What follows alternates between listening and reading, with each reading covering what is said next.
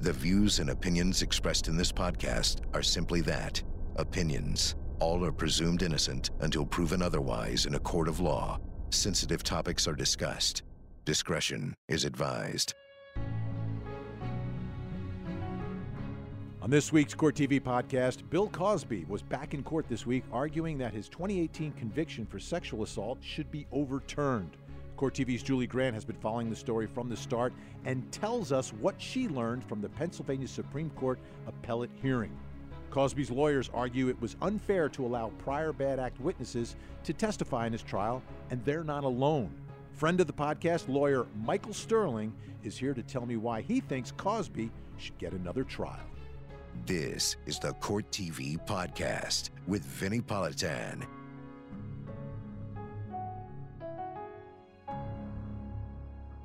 I'm Vinnie Politan. Thanks so much for downloading the podcast. And me, like millions and millions of people, I was a big Bill Cosby fan. I mean, huge fan. Obviously, I watched the show, right? But beyond that, I mean, I had one of his comedy albums, right? Where comedians would do their routine and they put it on a record and you would play it on a turntable. I mean, that's how much of a fan of Bill Cosby I was. You know, I was reared on Fat Albert on Saturday mornings.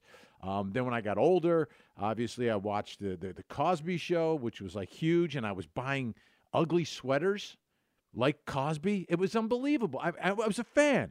And then after the Cosby Show, just hearing him talk and from this moral high ground, you know, I tended to respect him. And I was like, wow, this is a guy who's got it together.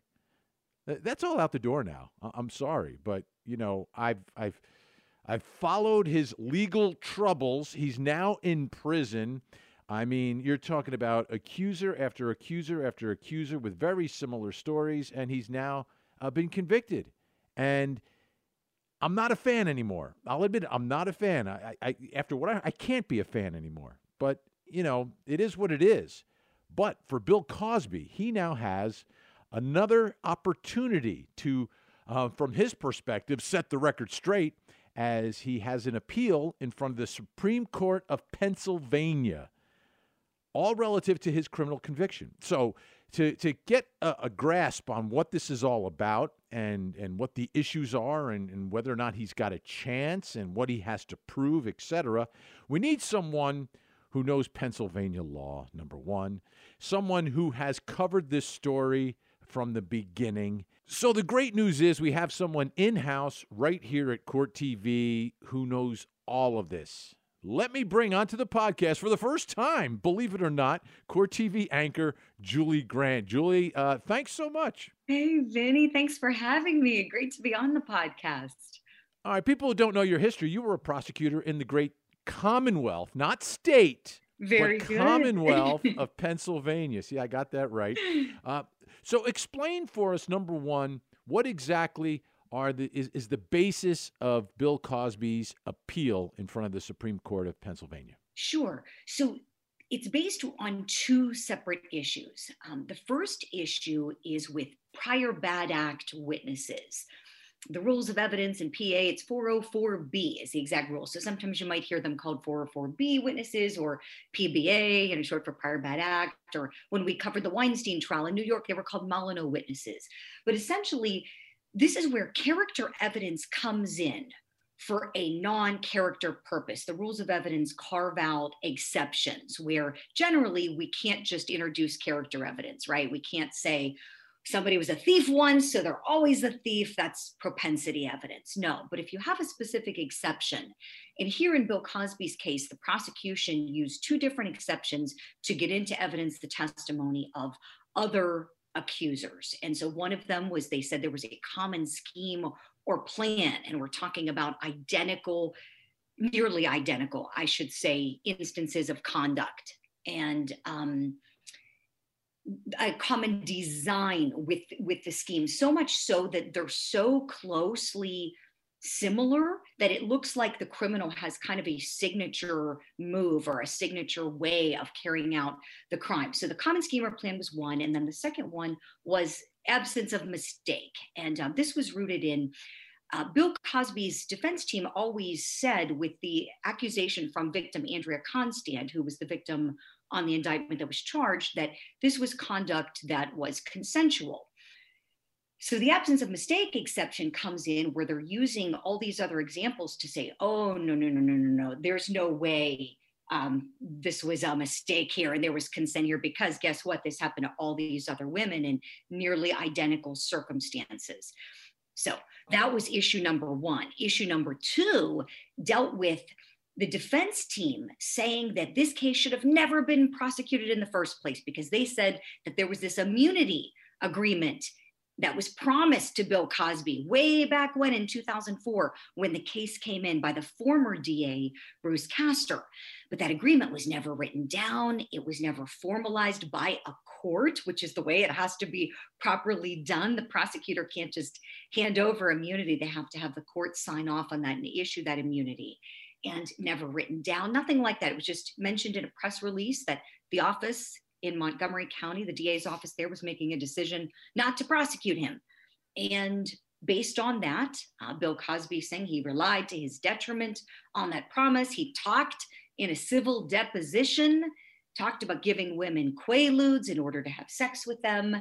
And then fast forward years later, when a new DA is in office, the fall of 2015, new DA Kevin Steele takes over and files charges just before the statute of limitations expired against Bill, or was set to expire, I should say, against Bill Cosby. So those are the two. And relying in part on those statements made by Cosby as newfound evidence. Okay.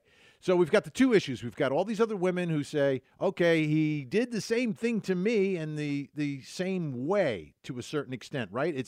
It's the use of some sort of a pill, whether it's a quaalude or something else, to immobilize, knock these women out, and then sexually assault them. Okay. How did the Supreme Court justices of Pennsylvania react today? Because sometimes during the Q&A back and forth, you can get a read on who's a little bit skeptical, who's got a problem with something that happened here. How did the justices react? Well, I found them to be overall, collectively, much harder on the Commonwealth attorneys. That's not good. That's not good for prosecutors. Right. That surprised me. And so I felt like overall, they seemed like some of the questioning was much harsher to me on the Commonwealth. But listening to the law, to me, it really seemed like the Commonwealth has the law on its side. And what was substantively said and the answers that were given by those attorneys to those tough questions really seemed to make sense, and also citing precedent in the state of Pennsylvania. So they had examples and other cases that they cited and rooted in their responses. So I was a little surprised at how harsh some of them were. But at the end of the day, although the defense presentation may have been great in terms of being clear or being forceful with the arguments, if the law isn't on your side, you can put on the best show in the world and still lose the case. Unless the Supreme Court changes the law. I mean, right? Sometimes they do that. Well, and that's the problem, Vinny, is they shouldn't, right? They should, judges and justices, should never legislate from the bench. And so this case, really, a lot is riding on this one, as you know, because we know the PA Supreme Court has struggled with this issue before, and you can see that evidenced in opinion. When you say this issue, which one do you think they had more problems with? Oh, I'm sorry. The prior bad act witnesses, right? The other women who testified, yes. More so than the prosecutor putting out a press release saying, we're not going to prosecute Bill Cosby at this time. Correct. Right. And with that one, I really got the sense from at least some of the questioning. One of the best questions, I felt like it was the first one that was right out of the gate to the defense attorney. I feel like you saying appellant and appellate can be a little bit confusing, but to Cosby's defense team was, well, if you're saying he detrimentally relied on this promise not to prosecute, never ever is he denied the ability to assert his Fifth Amendment privilege. Why didn't he do that? And Vinny, I kept thinking, like, yes, great question, because you and I have talked about this on your Court TV Live show at night many times. Like, he had a team of lawyers sitting there with him throughout that process during the civil deposition. And he just spilled it all without having something in writing, without something from the court. That's a real shame, and truly, I feel sorry in that respect for him. If this was based on the bad advice of counsel, shame on those attorneys if they didn't go about this the proper way. Shame on them, because I'm sure they were paid lots and lots and lots of money. Certainly doesn't excuse the predatory, and I'm talking predatory, sexually assaultive behavior that took place with him. But to that issue, the justices seemed like, look, this wasn't in writing. And one other question was that was posed to the prosecution's attorney was, well, what about the fact that things changed when the offices changed? I thought that was a good question too, that was posed by Justice Wecht. And he said that, look, if your word isn't your bond, then what message does that send? And I thought that was a really great question, because when the administration was the Castor administration, Bill Cosby felt safe, no charges were coming. And then when Kevin Steele, the current DA, took over and really ran on that platform, that was part of the political race in 2015, Vinny, then things changed. And I thought the response was very good from the Commonwealth's attorney. And he said, in that press release, even DA Castor said, look, we will certainly revisit this issue if new information is learned. We're essentially reserving the right to revisit this. This isn't, an end all be all, so to speak. It seems more like Bill Cosby should be in court with his first defense team rather than with the Commonwealth. I mean, and it's too bad, it's too bad. Sorry, but you said what you said, you did what you did, you didn't lie about it, and it is what it is.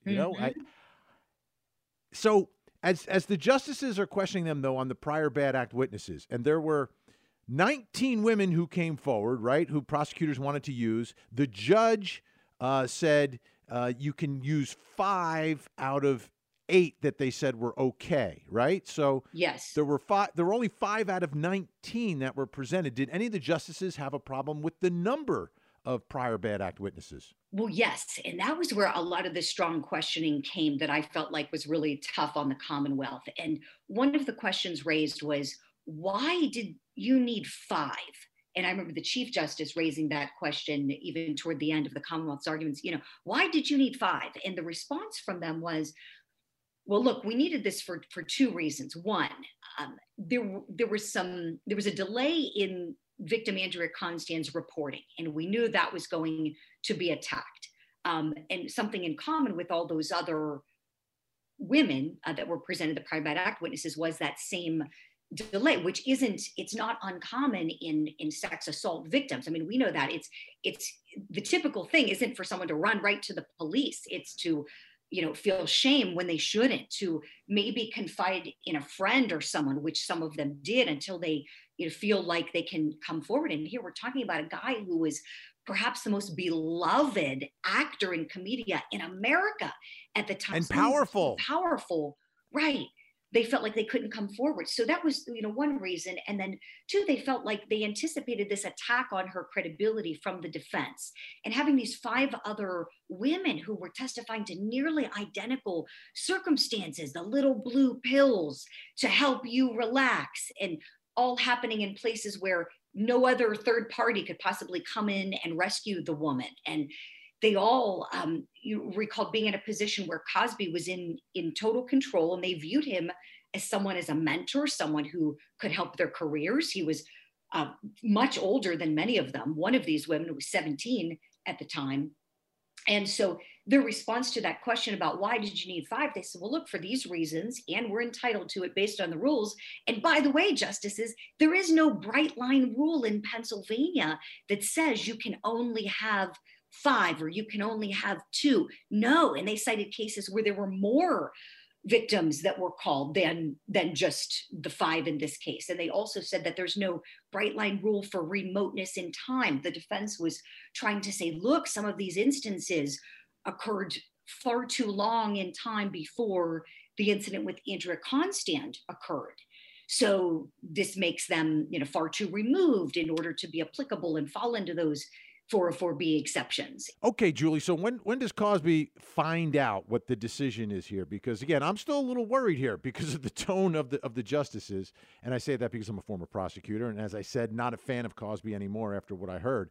But when does he find out? Right. So he will find out within 150 days. The court will issue an opinion on this. So it doesn't really narrow down an exact date for us, unfortunately, but he will be in prison. He is at SCI Phoenix, which is located in Montgomery County, and he was not present today. This was all done via video conference. And of course, it's his right to be there, but he opted not to be there. And just to make it clear, he won't be getting out, even if they were to, let's just say, side with the defense in this case.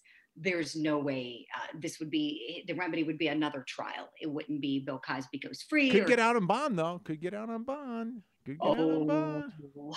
Maybe not. We'll see. Could, and it's one of those things. I mean, he's already been labeled a sexually violent predator. That was one of the labels that came from the judge at sentencing because of this conduct, because of the deplorable nature of this. He's a registered sex offender, and it's a real shame. I mean, because he really was an icon, and hearing that evidence, and believe me, I sat in through the first trial and heard it. I mean, it is stomach turning, Vinny. It is truly stomach turning. And it just goes to show you that, actors are that. They are actors. The persona that we all knew and loved. I was like you, loved him as a child. Putting on a show. Yeah. Putting on a show. Julie Grant, Court TV live anchor. Thank you so much. Appreciate you joining us, and we will certainly follow up within 150 days. But before that, and talk about one of the other cases we're covering on Court TV. Thanks so much, Julie. Thanks, Vinny. It's been a pleasure. All right. There are a lot of smart people out there, not just his defense team, who think that Bill Cosby didn't get a fair shake. One of those smart people is going to join us next. Attorney Michael Sterling joins the podcast when we return.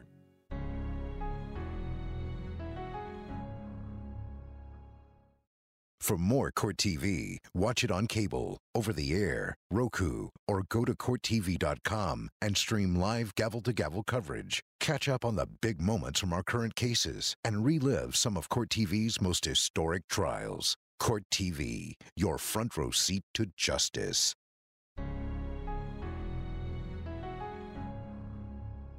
All right, I'm a former prosecutor, but I firmly believe, that everyone deserves a fair trial, even baby killers and rapists. They just do. It's the way our system works. It's the only way it can work, because a baby killer gets a fair trial, and the person who may be falsely accused, which really doesn't happen that often, folks. Let's be honest.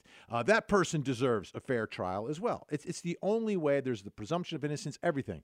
But at the end of the day, we've got a set of rules for every trial. I mean, you can't just put in anything as evidence. There are certain rules and guidelines that have been scrutinized, have been given tests on whether or not they are constitutional and whether they make sense. And all this stuff is moving and evolving.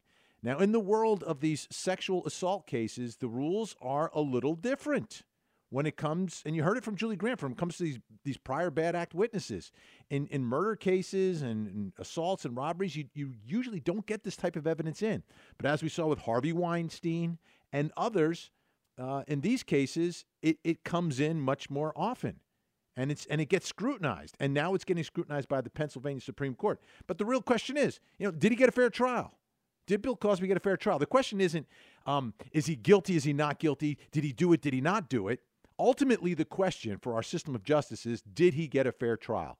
So let's bring in former federal prosecutor, great criminal defense attorney, Michael Sterling, joining us. Michael, great to see you. Great to be with you, Vinny. I know you're not here to profess the innocence of Bill Cosby. To me, it's moot, right? It's sort of irrelevant to the discussion. Right. Because I think what happens in his case reverberates around other potential less high-profile criminal cases that are important to our justice system. Right, and there are cases, I'm sure, out there, especially when it comes to sexual assault. I think more so than any case where there can be false accusations. Sometimes there can be false accusations that are motivated by money or motivated by some sort of spite, and it can happen. I mean, people can accuse each other of things, and these cases are tough to prove sometimes. And many times they're much more nuanced and complicated.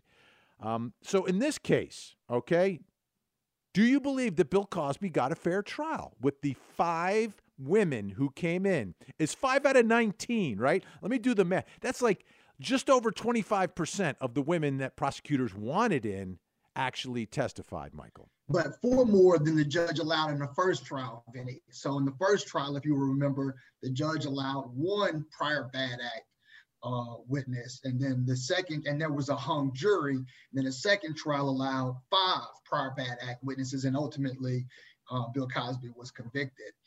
I'll be honest with you, Vinny, I've never been a fan of the exception to the bad act rule, which essentially, says you cannot introduce character evidence or prior bad acts to demonstrate that is a person's character or that they acted in conformity there with something they did before. And then they have all of these exceptions: plan, design, motive. I've never been a fan of it because I've never believed that even the most conscientious of jurors can separate it. And I think ultimately the rules of evidence are set up in a way, at least for the most part, because you're trying to get the truth in a trial as it relates to the specific accusations and allegations against a defendant. And oftentimes we can get, sort of caught up in our legalese because judges and lawyers are typically speaking the same language, but jurors are not necessarily speaking the same language as judges and lawyers. And I think sometimes we have to protect and preserve their ability to be neutral. And I think it's almost impossible. I believe this in almost every case I've tried. It's almost impossible to separate, for a juror to separate and be neutral once you hear that somebody did something before. And I also think that it conflicts in one respect, because we tell jurors, lawyers, defense lawyers, prosecutors, and judges tell jurors, we want you to use your collective common sense. When you go back and evaluate the case, use your collective common sense. And then we give them this specific instruction that says, hey, this evidence was presented, but you can't consider it for this reason. You can only consider it for that reason, which really goes against your common sense. You can't sort of tell me that I can only look at it for this reason, but not that reason.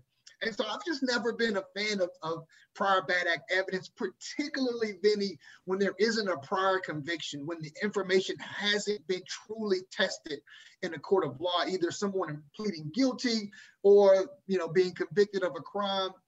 Just the accusations, particularly those that are far removed. I've just never been a fan of prior bad act evidence when it hasn't.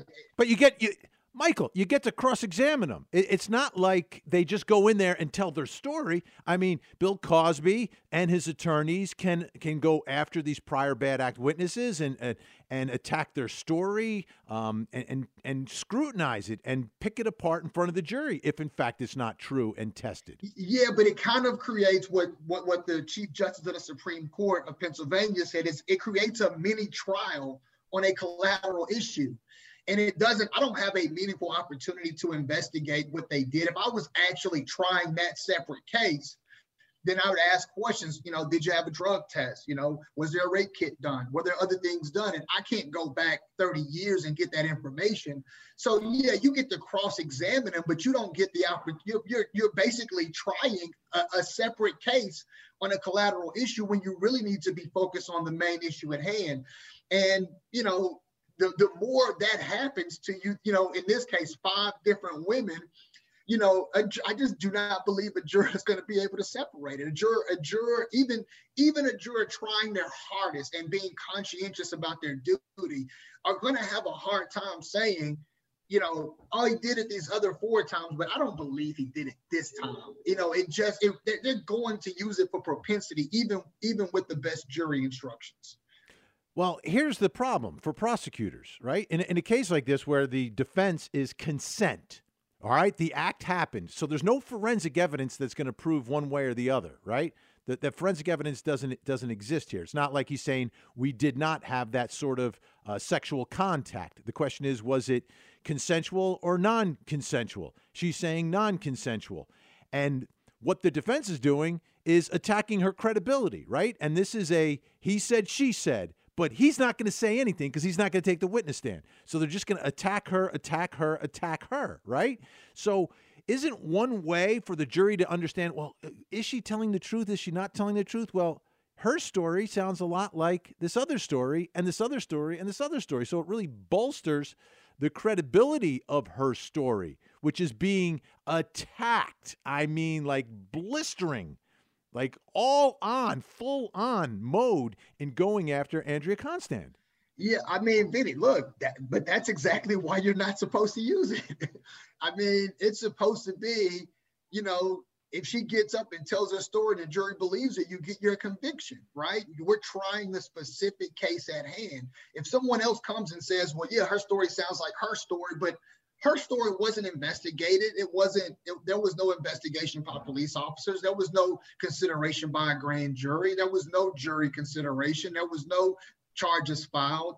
There was no, accusations, formal accusations. You just have someone saying, oh, well, something similar happened to me, but it's never been truly tested through an investigatory process. And I think that is, I think not only is it unreliable, but it's extremely prejudicial to a defendant. And part of the reason our justice system is set up in the way where the burden is on the prosecutor, where defendants have Fifth Amendment right, is because our system is set up in a way that it is better to let a guilty person go free than to convict an innocent person of a crime they didn't commit. That is just the way our justice system is set up. We would rather have guilty people go free than convict an innocent person. And I think you just have to stand on your case.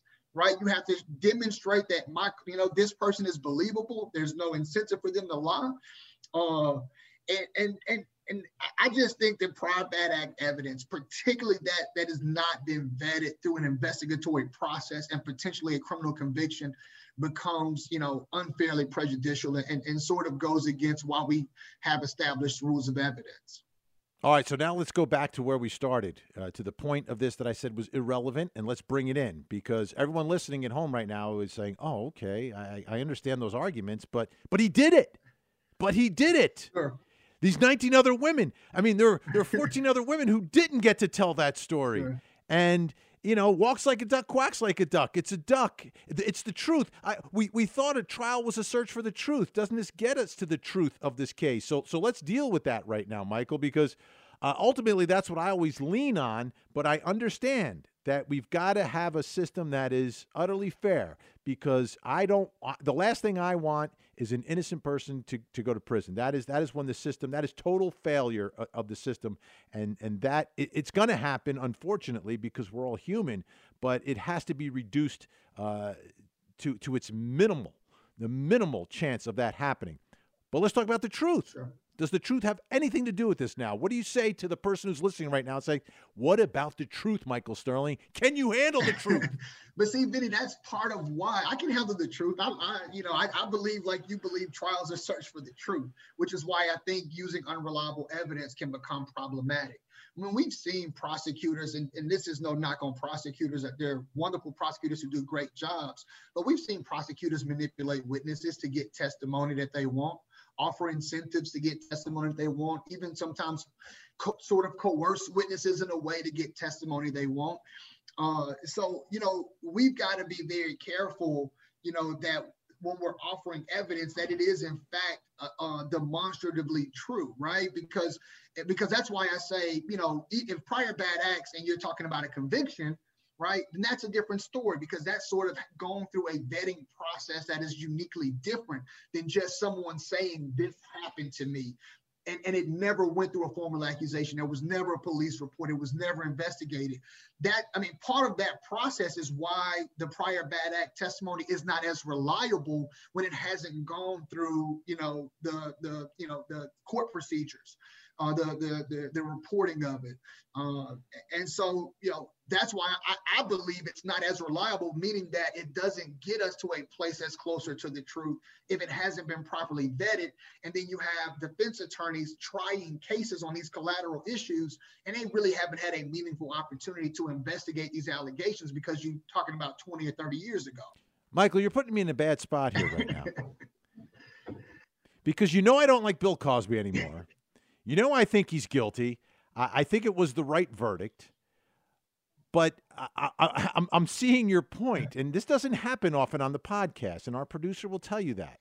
So this is a difficult position, and I understand exactly what you're saying because I'm looking at it beyond Bill Cosby right now, and I'm looking at it. Okay, how does this apply potentially down the road?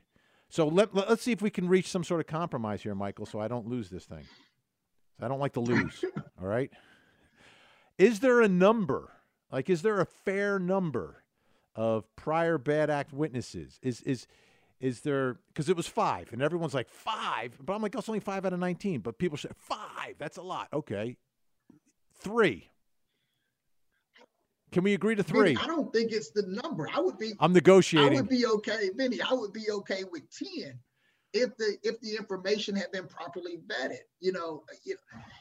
I'll give you an example, Vinny, really quickly. If I have a case where I've got a client who is accused of robbery, and he's got a prior conviction for robbery, and it was somewhat similar to what he did this time, I understand that that's probably going to come in to potentially hurt my client. And even though I think the jurors are going to use it for propensity evidence to say that he did it again, I understand that they can use it for the common design, plan, intent, all of the permitted categories under 404B.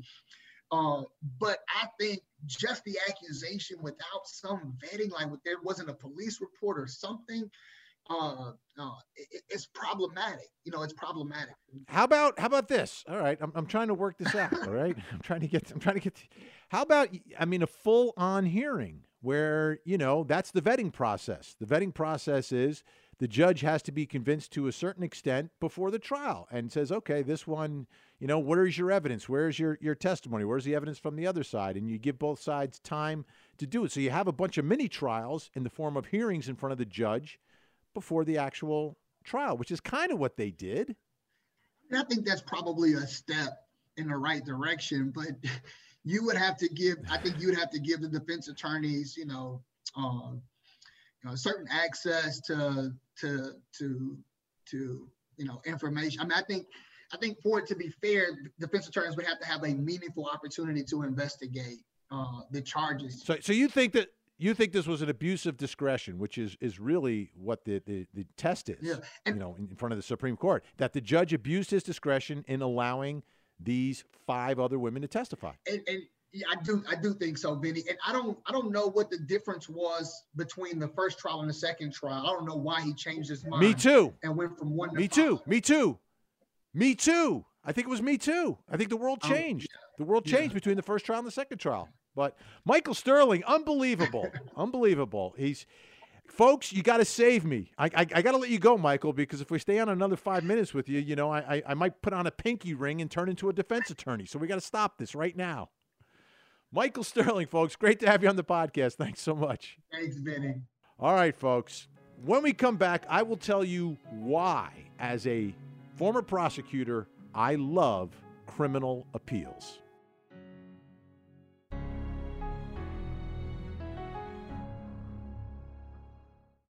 Renowned journalist Ashley Banfield takes you behind the scenes of the most compelling cases in history. This is the new chapter in true crime. Judgment with Ashley Banfield. All new episodes Sunday nights at 8 on Court TV. You all know I'm a former prosecutor, but I love criminal appeals. And there's a very simple reason why. If there's a criminal appeal, that means the prosecution won. That means the prosecution got a conviction. Because when prosecutors lose, there is no appeal.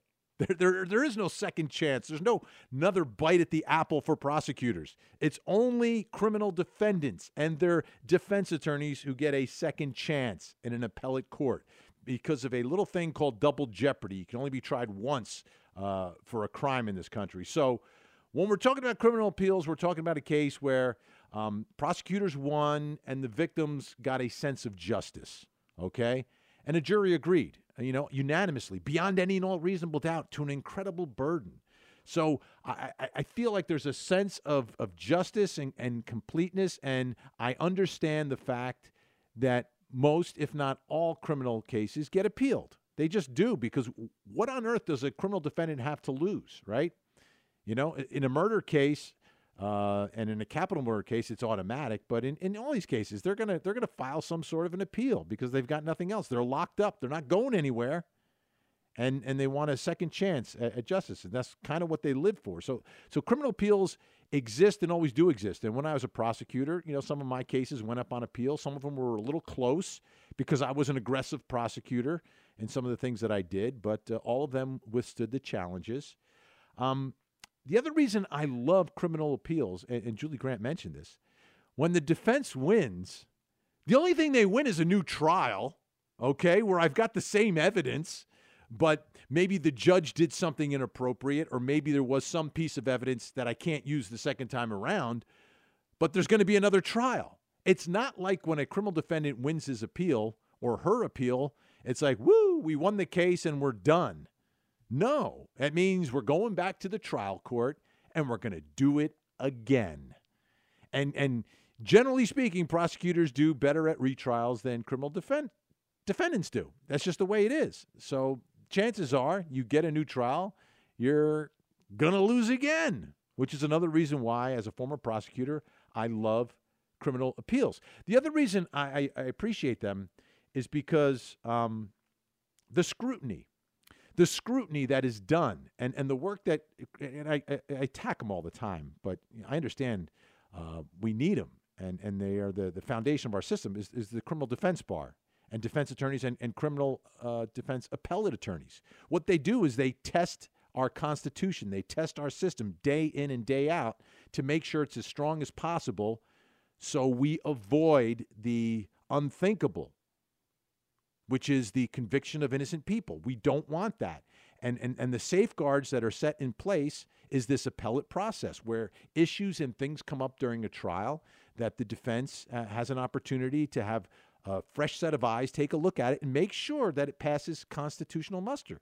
And that's ultimately the way that our system is as good as it is. It's not perfect. It never will be perfect. It can't be perfect because humans are involved and we are not perfect.